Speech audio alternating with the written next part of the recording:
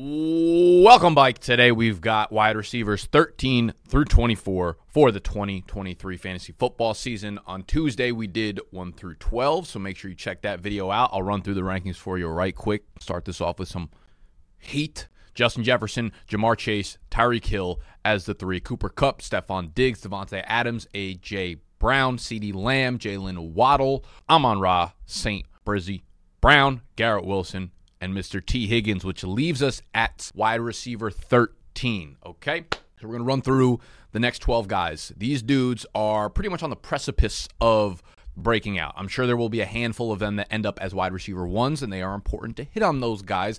Otherwise, you've got no chance. I want to start you off with a little bit of a little stat that I heard today on a podcast. I think it was the Fantasy Pros podcast, and they had a guy that did an article on their website last year, so this does not take into account 2022's statistical numbers, but from 2012 to 2021, which is a 10-year span, there were an average of more than 7 different wide receiver ones in PPR year over year. So each year, on average, there were 7 new guys that came into the wide receiver one landscape in PPR leagues. During that span, 11% of the new wide receiver ones were rookies. 20% of the new wide receiver ones, like first-time wide receiver ones, came from second-year players. 34% came from third-year players, 16% came from fifth-year players. I'm not sure why they skipped the fourth-year stat in that one. Maybe it's just a very low number, but you're seeing 65% of wide receiver ones come within their first, second, or third year. These are the guys that you should be targeting very heavily if you just weigh the averages right there. If you grab somebody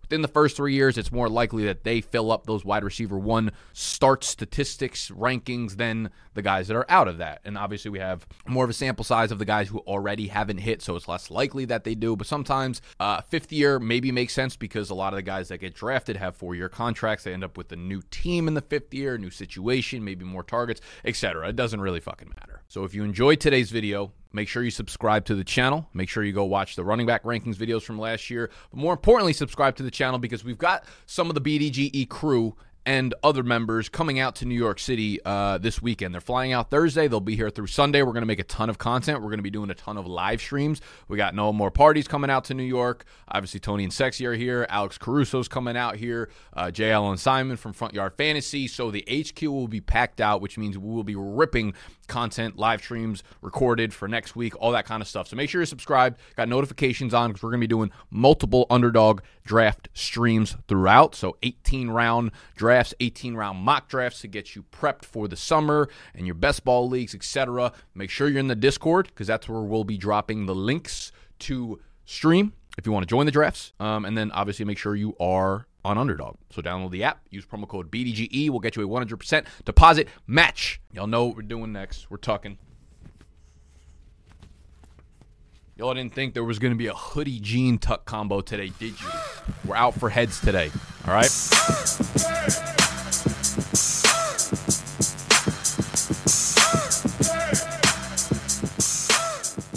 Number 13, continuing on to the list, is Devontae Smith of the Philadelphia Eagles. Again, I think you could probably throw him into the tier really as high as like wide receiver 10, definitely up in the 11 range. If you want to argue him as a low-end wide receiver 1, I'm with it. On a full basis of last year, he finished as a wide receiver 1 technically. If you look at points per game, he was outside. He was more of like a high-end mid wide receiver 2. The dude is just phenomenal at football. Like the great senior year at Alabama, like the historic senior year at Alabama, people were questioning whether or not it was real, if he was going to be good at the NFL level.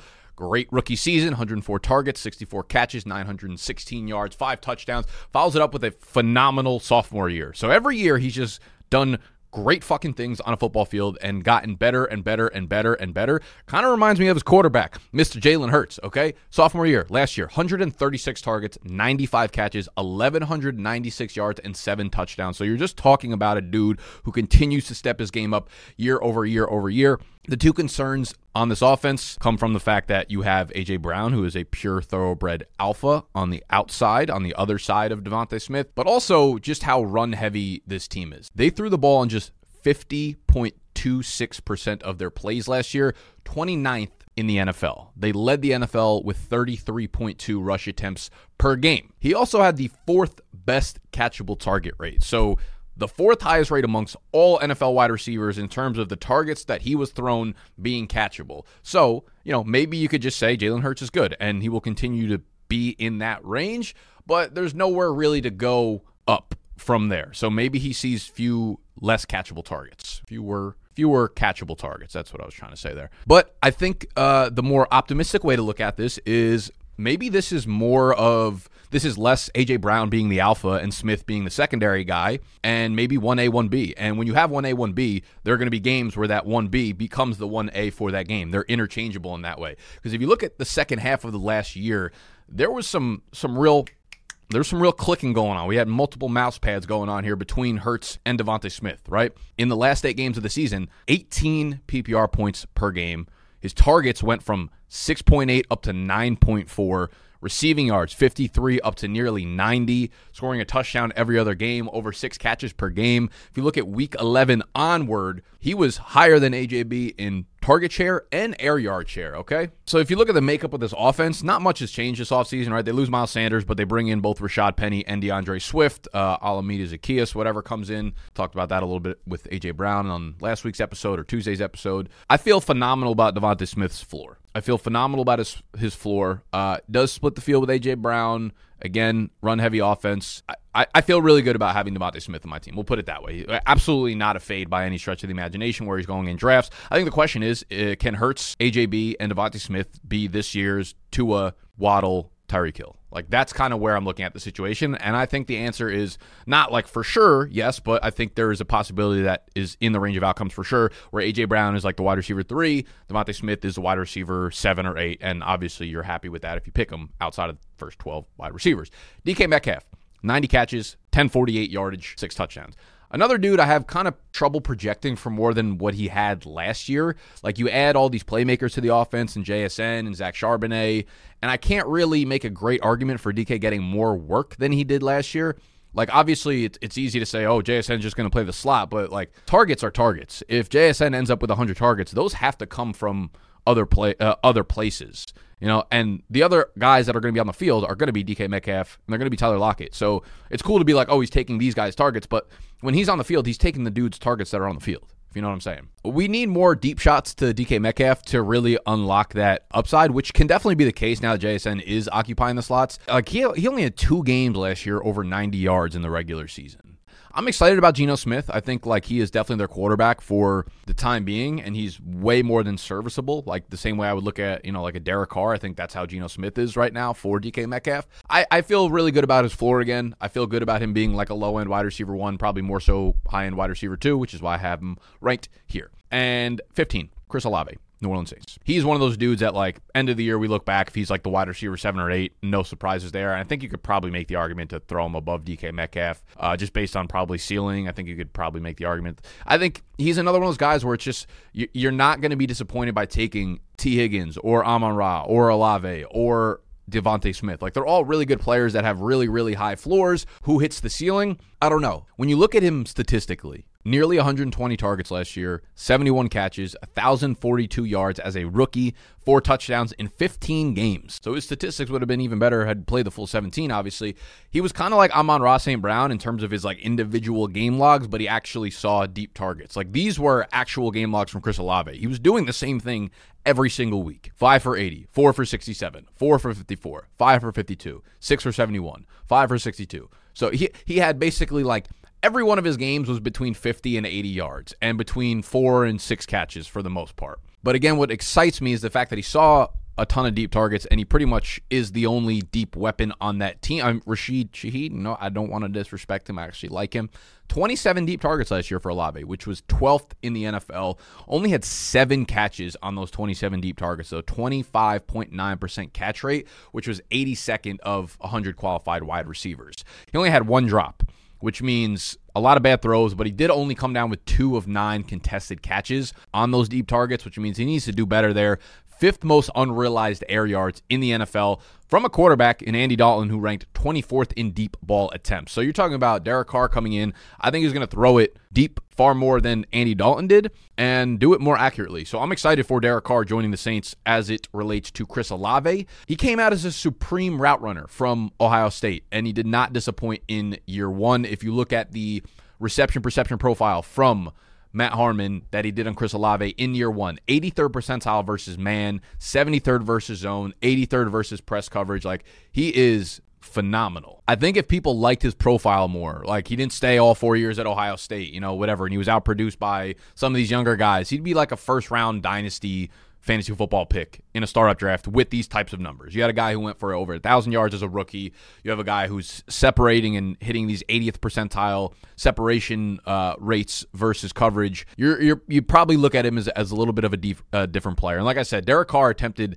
deep passes at a 4% higher rate than Andy Dalton did last year. Over the course of 500 pass attempts, 600 pass attempts, that's, 20 to 30 more deep attempts. And that's also probably, 8 more deep targets for a dude like Olave who takes the majority of those targets. So maybe even more than that. So I'm excited to see if Olave becomes the guy that, Adams was for Derek Carr, where you feed him 150, 160 targets. The Michael Thomas question still at play. We haven't seen him be good on a football field in like 3-4 years at this point, so I'm not putting a lot of stock into him. I don't want to read too much into that. Let's start moving a little bit quickly here because it's going to end up being a long one. Yes, I know my eye's fucked up. I don't know what to do about it. It's been like that for like 2 weeks. It's like this is disgusting, but there's like a whitehead. It's like a whitehead there that I keep popping and it keeps coming back. I don't know what to do. Do I just rip my fucking eye out? I just rip it out. At this point, I'm ready. There's no suggestions that I'm above. I'll rip the whole eyeball out. I'll rip my head off just to get this fixed. Amari Cooper doesn't need much fixing, okay, because he's my number 16 wide receiver for the Cleveland Browns. Another guy that I think I could make an argument to rank him as high as like the wide receiver 11 or 12. I really, really believe that. 132 targets, 78 catches, 1,160 yards, 9 touchdowns last year. He was the wide receiver 9 in fantasy last year.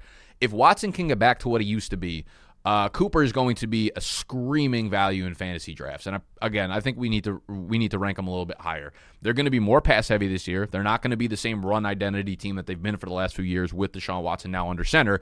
Their entire depth chart behind Cooper is completely unproven, right? It's Cooper, and then it's Donovan Peoples-Jones, Elijah Moore, the rookie Cedric Tillman, David Njoku. Like, these are I think it's just going to be a whole lot of targets for Amari Cooper and David Njoku. And you look at when Watson has his wide receiver one, what he did with Will Fuller, what he did with DeAndre Hopkins. Like, these guys eat in fantasy football. I know they didn't finish the year great between Cooper and Deshaun Watson, but he's going to be the one there. Again, there's not much of anything proven statistically behind him on the depth chart, so I'm kind of all in on Amari Cooper. Like, you're able to get him in the 4th round, sometimes like the early 5th round on underdog best ball draft, so I am all over that, man. I've been drafting a lot of Keenan Allen as well, who is number 17 on this list. This might be like a sucker ranking. It might be time to let go on Allen. I just believe in a lot of what the Chargers are doing over there. Like, they bring in Kellen Moore, and I think that means that this offense won't have Herbert averaging 6.5 air yards per attempt, which was 32nd in the NFL last year. Obviously, with Keenan Allen and Mike Williams being hurt, and if your running back becomes the next best target, then your air yard numbers are going to suffer. But actually, like, criminal, like malpractice, the fact that he wasn't throwing the ball downfield, considering Justin Herbert's arm. Now, with Quentin Johnson, we'll probably get Allen exclusively in the slot. But if you look at the end of last year, like Keenan Allen, the entire first half of last year was just washed with injuries. Like, he was cooked. And he finally got back on the field through the wild card games last year, which is 9 games. That's more than half a season. He averaged 11 targets, 7.3 catches, 82 receiving yards, and he scored 4 times in those 9 games. That is 14.5 half PPR fantasy points. That's probably upwards of 18, 19, 20 full PPR fantasy points per game. I could see him having a resurgence, sort of like Larry Fitz towards the end of his year, where he already played like 10 years in the league. He started to kind of dip off. Arizona brings in the quarterback, and then say goodbye to your credit card rewards. Greedy corporate mega stores, led by Walmart and Target, are pushing for a law in Congress to take away your hard-earned cash back and travel points to line their pockets. The Durbin-Marshall credit card bill would enact harmful credit card routing mandates that would end credit card rewards as we know it. If you love your credit card rewards, tell your lawmakers, hands off my rewards. Tell them to oppose the Durbin-Marshall credit card bill. He goes for over 108, 109 catches 3 straight years in a row, over 1,000 yards, 9 to 6 touchdowns in that range. I could see that being Keenan Allen over the next 2 to 3 years. So I'm still very much in on Keenan Allen. I still think he was a great player towards the end of last year. Still has the quarterback, still has the offense, has the offensive coordinator now to keep pace and throw the ball, high pass rate, all that kind of sheesh. Number 18 on the list, we have Terry McLaurin. Another year of the same. Terry's an elite wide receiver with just the opposite of that at quarterback. It's been Carson Wentz, Taylor Heineke, Alex Smith, Dwayne Haskins, Kyle Allen, Case Keenum. It's brutal. Despite that, over the last 3 seasons, he has averaged over 80 catches, 1,120 yards, and 5 touchdowns. And those are wide receiver 2 numbers, and I expect nothing less.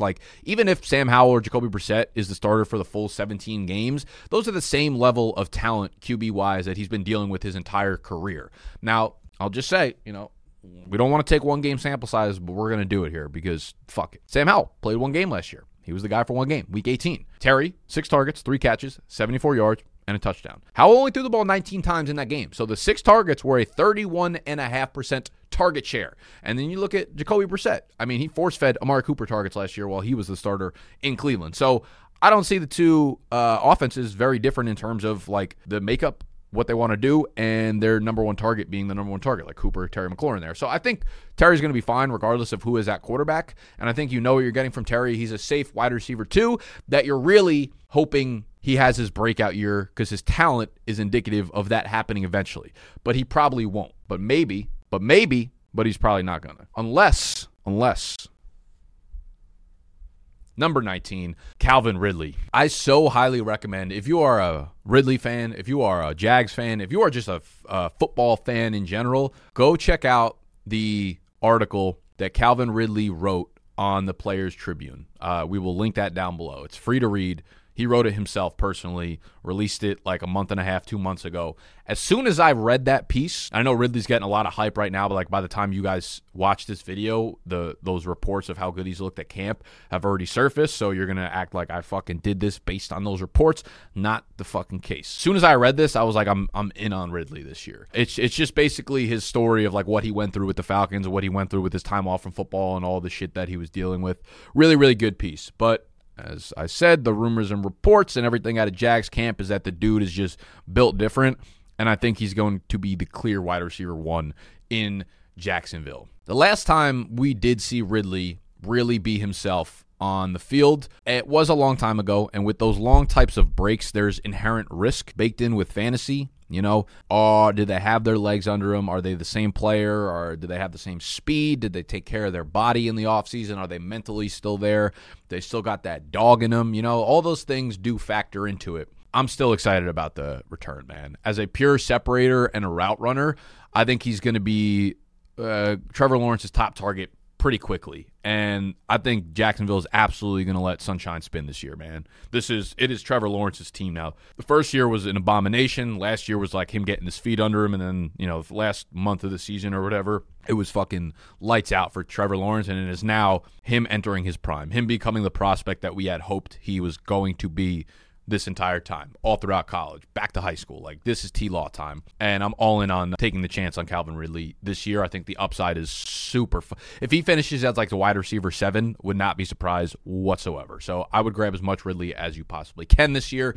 Number 20, Drake London. I don't know what the passing game is going to look like in 2023. I really, really don't. But as most rookies do, they progress over the second half of the year. They become better players. They put up more production. They become statistically better. And if you look at the second half of the year for Drake London as opposed to the first half, he was averaging over double-digit half PPR fantasy points per game. He averaged nearly 5 catches a game, 7.5 targets, over 62 yards per game. Didn't score a lot of touchdowns because that was the way that the Falcons offense was built. But he got a ton of fucking volume. 29.4% target share last year per player profile, or 5th in the NFL. And I'm looking at it the Falcons threw the ball 415 times last year. If you look at that target number, right, 29.4% in terms of target share. If you were to spread that out amongst certain numbers of pass attempts, right, if you take 500 pass attempts and he has a 29.4% target share, these are the number of targets that we're looking at for Drake London. 118, 132, 500 pass attempts would net him nearly 150 targets, 550 pass attempts, over 160 targets. Obviously, that's extremely optimistic given it's Desmond Ridder and it's Arthur Smith, and they drafted Bijan Robinson. But he was 11th in yards per route run last year. He was 14th in fantasy points per route run last year. I'm expecting Drake London to continue continue to ascend as the alpha in this offense. Wide receiver 20 might be a little bit high for him. I don't know where other people have him ranked.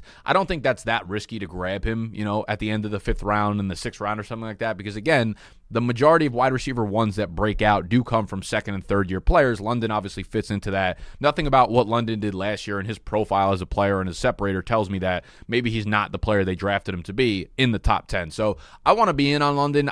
Listen, if he starts going in like the 4th round, I'm probably out on him because I'm a little bit weary of like how pass heavy this offense will be. That being said, Super Bowl 53 runs through Atlanta. No debate about it. Christian Watson, going to be a lot of debate about him. He's my 21st ranked fantasy wide receiver. He's obviously a super easy ranking. If Aaron Rodgers is there, we're ranking him as a top 15 guy, if not like a borderline wide receiver 1. The guy went nuts last year. He's already one of the best downfield playmakers in the entire NFL. My concern with him is his route running ability, his tacticianship, if I must. But not everyone needs to be that type of player to really ascend as a fantasy wide receiver. You could be really, really good at other things like he is, downfield playmaking ability, and that can pull you a long, long, long way. In games that Christian Watson played over 70% of the snaps last year, which was 6 games, he averaged 87 total yards, 18.7 half PPR fantasy points, and he scored 8 touchdowns, okay?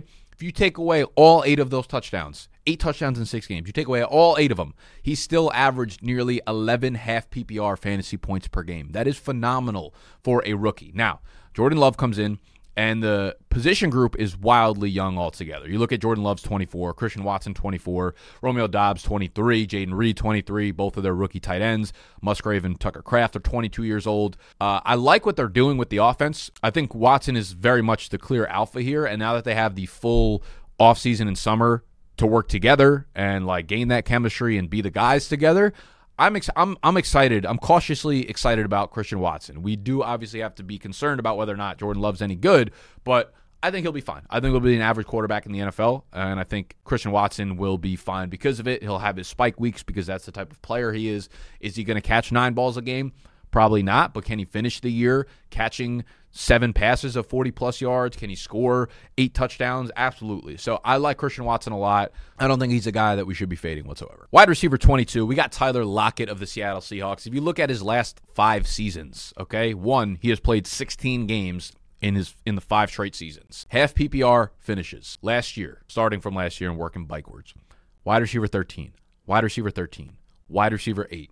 Wide receiver 14, wide receiver 15. He's been the wide receiver 15 or better in 5 straight seasons. His current underdog ADP is wide receiver 31. Again, they add JSN. It's going to hurt him a tiny bit, but I think he's fine. I think he's a guy that you're probably drafting near his floor. He's a guy that never fucking gets hurt. He's more efficient. He's been more efficient than DK Metcalf has, and I have no concern about him breaking down because he hides from contact. He has played in 125 of 130 games since entering the league, and again has played in 16 games in 6 straight seasons. He's turning 31 in September, but the man does not get hurt or hits. All right, so JSN has a slot role. I think Tyler Lockett will be ultra. Do I think he's going to be a top 15 fantasy wide receiver? No, but I think you're getting a guy at wide receiver 30 who will likely finish somewhere in the 22 to 25 range. And if you're grabbing him in the 7th, 8th, 9th round of drafts, I like that value. He's just someone that you could expect to have, 5 boom weeks, maybe a few bad weeks, but what you're getting at the end of the year. Wide receiver 23, Christopher Godwin, Tampa Bay Buccaneers. I have not heard him or Mike Evans talked about whatsoever. And this is with the assumption that Baker Mayfield is under center. If Baker Mayfield's under center, I don't hate Chris Godwin at all. All right?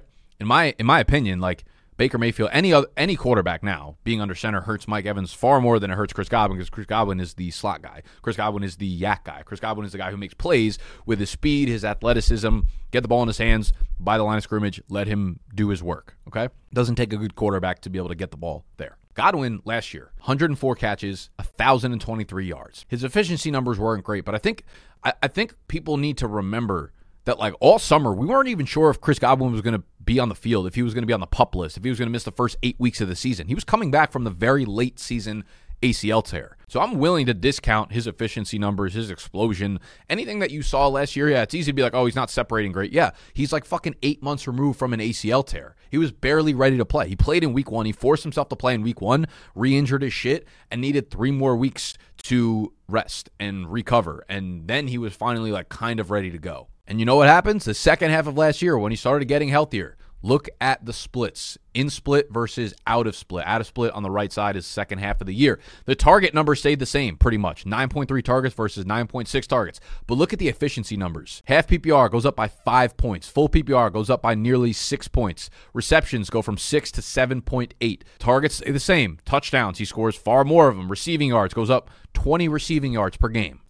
You can't overstate just how impactful that ACL tear was and how easily people forgot about it. Chris Godwin's going to be fine. When you look at Baker Mayfield, those 4 years he spent in Cleveland, even the years when OBJ came and was supposed to be like the alpha, the leading receiver every single year, except for the year Jarvis Landry missed like 4 games and DPJ beat him by like fucking 40 receiving yards. But it was Jarvis Landry every single time leading the team in receptions, receiving yards, and targets, okay? And you tell me, who is more like Jarvis Landry, Chris Godwin or Mike Evans? That's what I fucking thought. Wide receiver 24. This is just like last video where I couldn't actually make up my fucking mind here. It's like Mike Williams should be locked in as a top 24 wide receiver, but I do think the addition of Quentin Johnson hurts him way more than it hurts Keenan Allen because he's going to be a pure outside guy. And who gets a lot of the deep targets out there? It's Mike Williams. Now Johnson gets, 40% of them. That hurts his production there. And if Keenan Allen is healthy, then he's probably the one over Mike Williams. So I think Mike Williams is a good case to be the 24 there. I think Jerry Jeudy, I think people are like really high on Jerry Jeudy, even though like they're not baking in the risk of this Denver offense just straight up being fucking terrible again, despite Sean Payton being there and Russell Wilson just being absolutely cooked. So I have a hard time putting Jerry Jeudy as a locked-in wide receiver too. I like DJ Moore as the alpha there in Chicago with Justin Fields. I expect Justin Fields to take a huge step up in the passing game. I think Christian Kirk earned the right to be a wide receiver too after his like basically wide receiver 1 season last year. Ayuk is interesting. Deebo Samuel's obviously interesting, but I'm like, what's going on there at the quarterback position? They got a lot of mouths to feed. Michael Pittman could be interesting with Anthony Richardson. I even like Treylon Burks as an argument piece there because you look at their depth chart, it is fucking disgusting. It is disgusting, and I just don't really see a world where Treylon Burks doesn't see 135 targets. And if you're seeing 135, 140 targets, like, you know how bad you got to be in order to not finish as like the wide receiver 24. I don't know what's going on with like D-Hop yet. He's probably going to be moved, but I'm right now I'm hands off on D-Hop until we know what that situation is, because if he's staying there, then it's like I even want him less because the Cardinals offense is going to be terrible. But if he moves, then I think you can make the case for D-Hop or Hollywood Brown, because then Hollywood Brown gets an extremely high target share. And I guess like Colt McCoy, if he's the quarterback there, it's not as bad as like some of these other backup quarterbacks if Kyler Murray is obviously not ready to start the season. So there's a lot of players that you can make the argument for. So you know what? Here's what I'm going to do. I'm going to not make it. You guys let me know in the comment section down below who should be the wide receiver 24 out of the guys I just named. I'm going to let you rank my 24th wide receiver because I can't do it. I can't handle the pressure. I can't handle the pressure of spitting out a useless fucking wide receiver that's not really going to do anything for you guys in fantasy. Anyways, all right, that's it. Make sure you go watch wide receiver 1 through 12. Go watch running backs 1 through 24. We got them on the channel last week. We got all them linked down below for you. Get on Underdog, subscribe to the channel, turn notifications on, and we'll see you today, tonight, and tomorrow. Love you.